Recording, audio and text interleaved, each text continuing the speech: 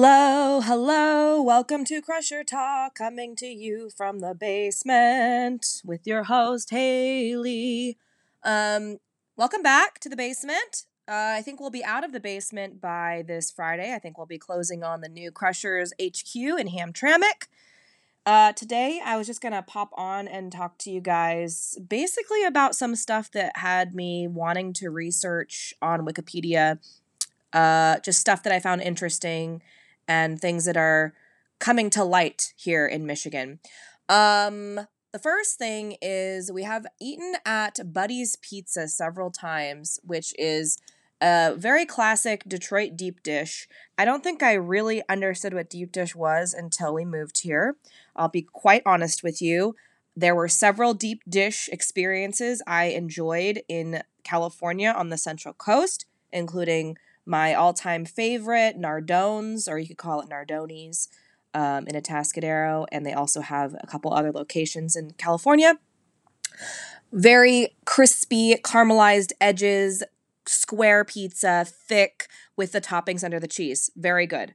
There's also, of course, Benny's Pizza, our BFF Benny, who Ben Arona, as we call him, but, you know, the pizza world knows him as Benny, has a pizza place in San Luis Obispo that Dr. Kane helped to refurbish, rehab.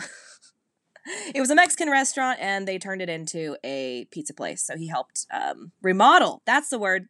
COVID brain. I already have COVID brain, really, in real life in general, so now I get to blame all of my loopiness on COVID. Yay! But really, having real Chicago deep dish, see? What in the world? Detroit deep dish has been a very different experience. There is something very light about it, very airy, very, once you eat it and then you try to reheat it, you really can't capture the magic again. It just becomes a little more dense. But when it's fresh out of the oven and it's just kind of golden on top and the sides are nice and caramelized and dark and it's very crunchy, it's very light. It's weirdly light. It's weirdly light in a way that I don't think I have experienced with California deep dish. Kind of hard to describe. If anyone else feels the way I feel, let me know. But there's like a lightness to it and kind of like a nice chewy crunch to it. It's very satisfying. There definitely is more crunch than just chewiness. And so Buddy's Pizza is the place to go. Apparently it's one of 5 best pizza places in the U.S. according to the Food Network. And there's several locations all over the place here in Detroit.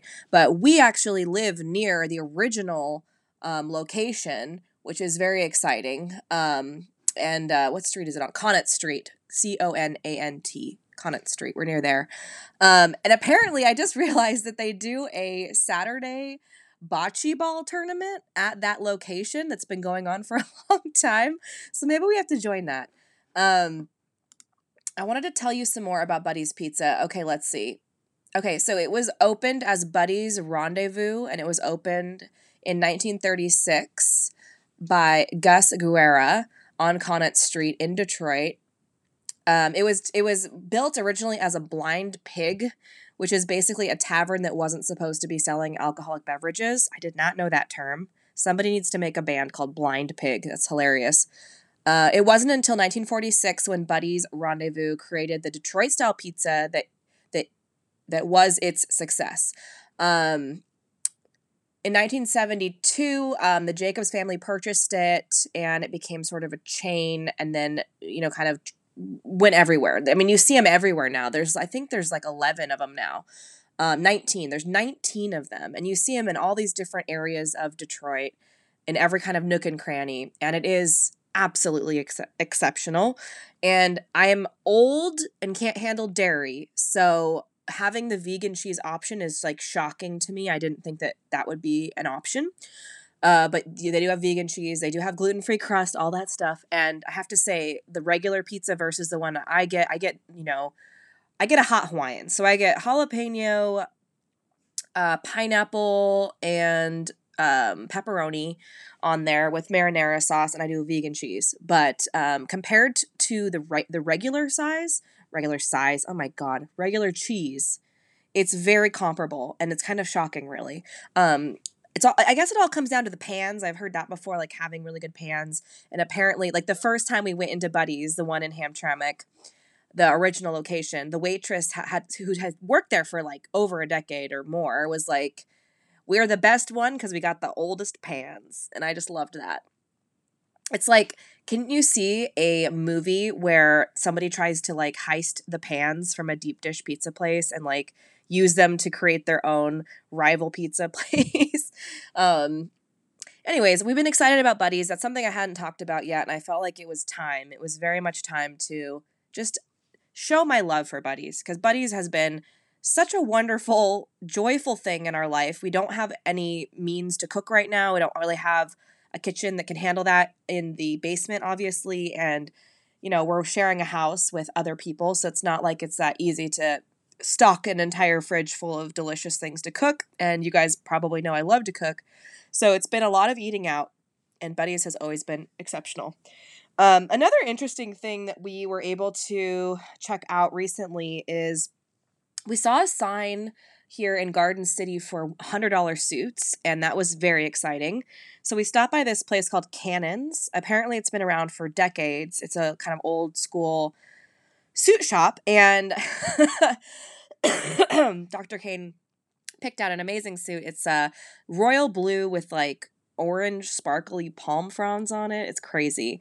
And the owner there, who is super cool, is tailoring it for like $40. I mean, come on, this entire suit, matching pants with the suit jacket, tailored, for under like $150 is quite cool.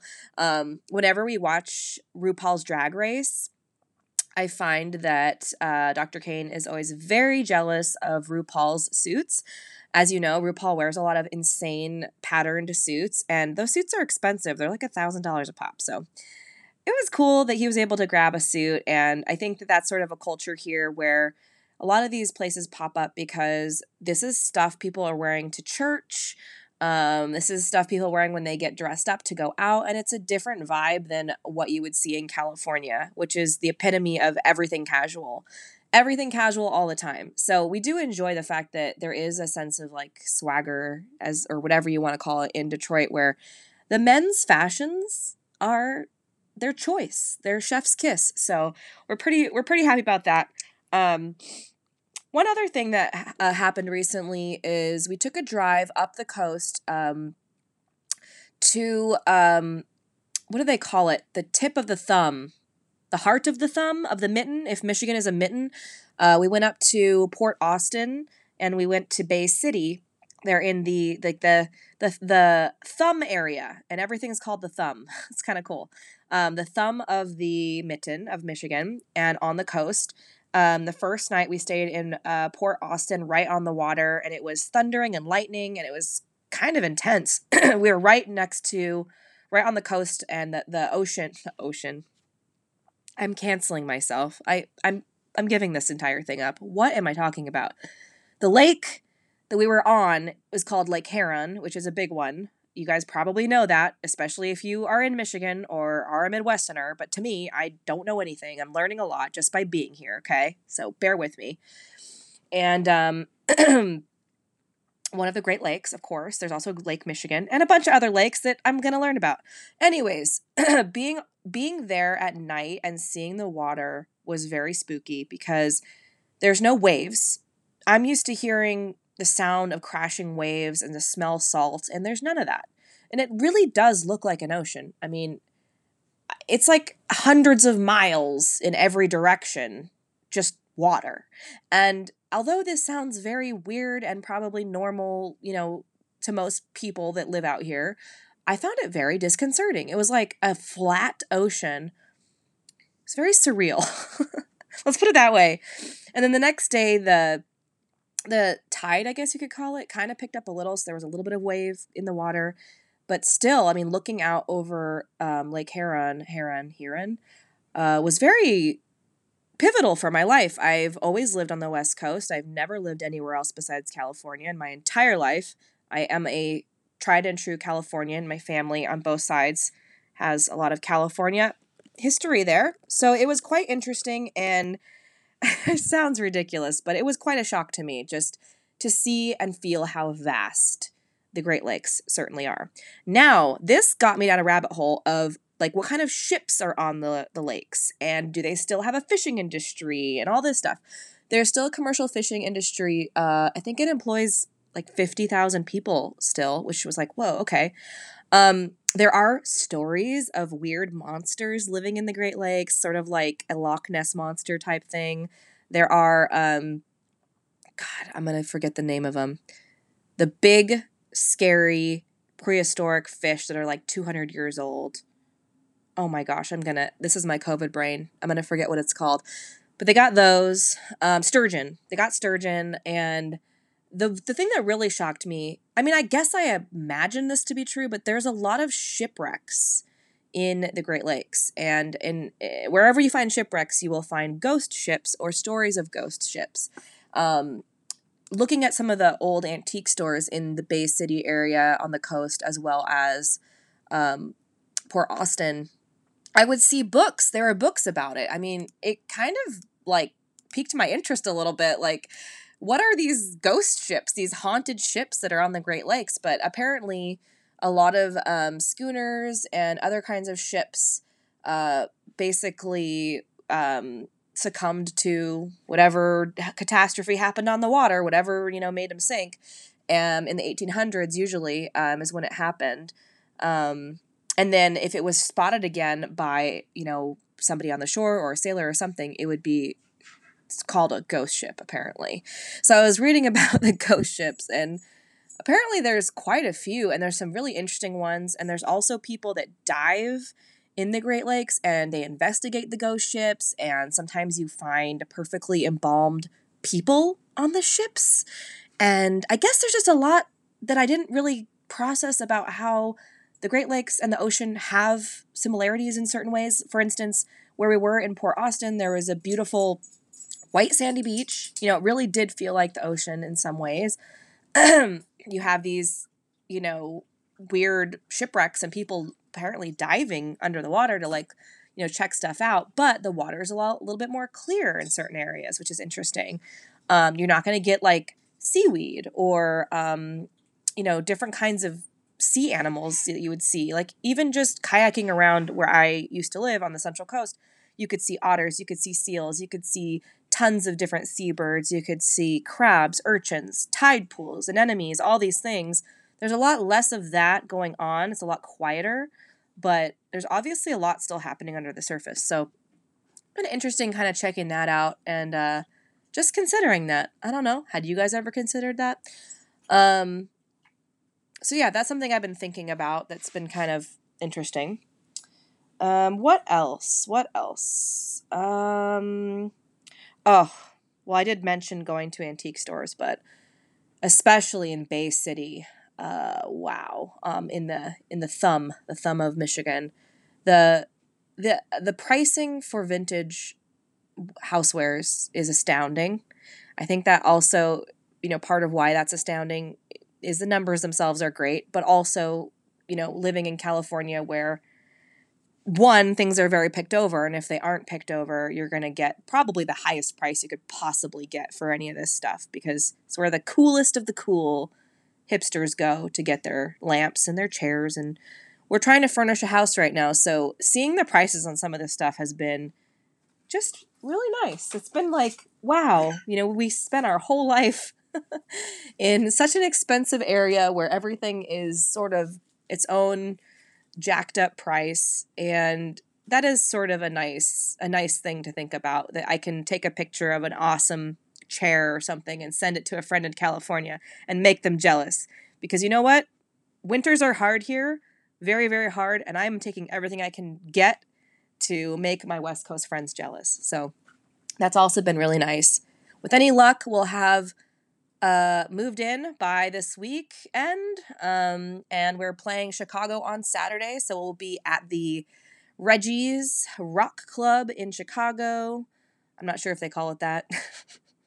Reggie's. We'll be at Reggie's for T1 Fest, which is a festival that raises funds for people suffering with type 1 diabetes. And it's got a great lineup. There's 2 days, Friday and Saturday this weekend. We'll be playing Saturday. Headliner will be the Methadones, and we're really excited for that. With any luck, Reed's suit will be tailored by then. So if you do come to the festival and you see just like a disco ball on the stage with a beard, you'll know what's happening and why. Coming soon, I'll be looking for some of those amazing hats that you sometimes see people wearing when they go into church on Sunday, with matching shoes and the whole 9 yards. We're definitely immersing ourselves in the culture, 100%, from the pizza to the craftsmanship of the suit. And I think that's kind of the update for now.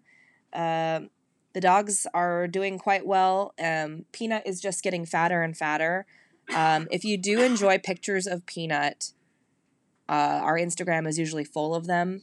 I really can't get away from it. In fact, I'm considering maybe doing a Crushers coloring book sequel, a new one, that's all just pictures that you can color in of Peanut. So we'll keep you posted on that. But until next time, enjoy the pizza you are with, and I will talk to you next time. Bye-bye.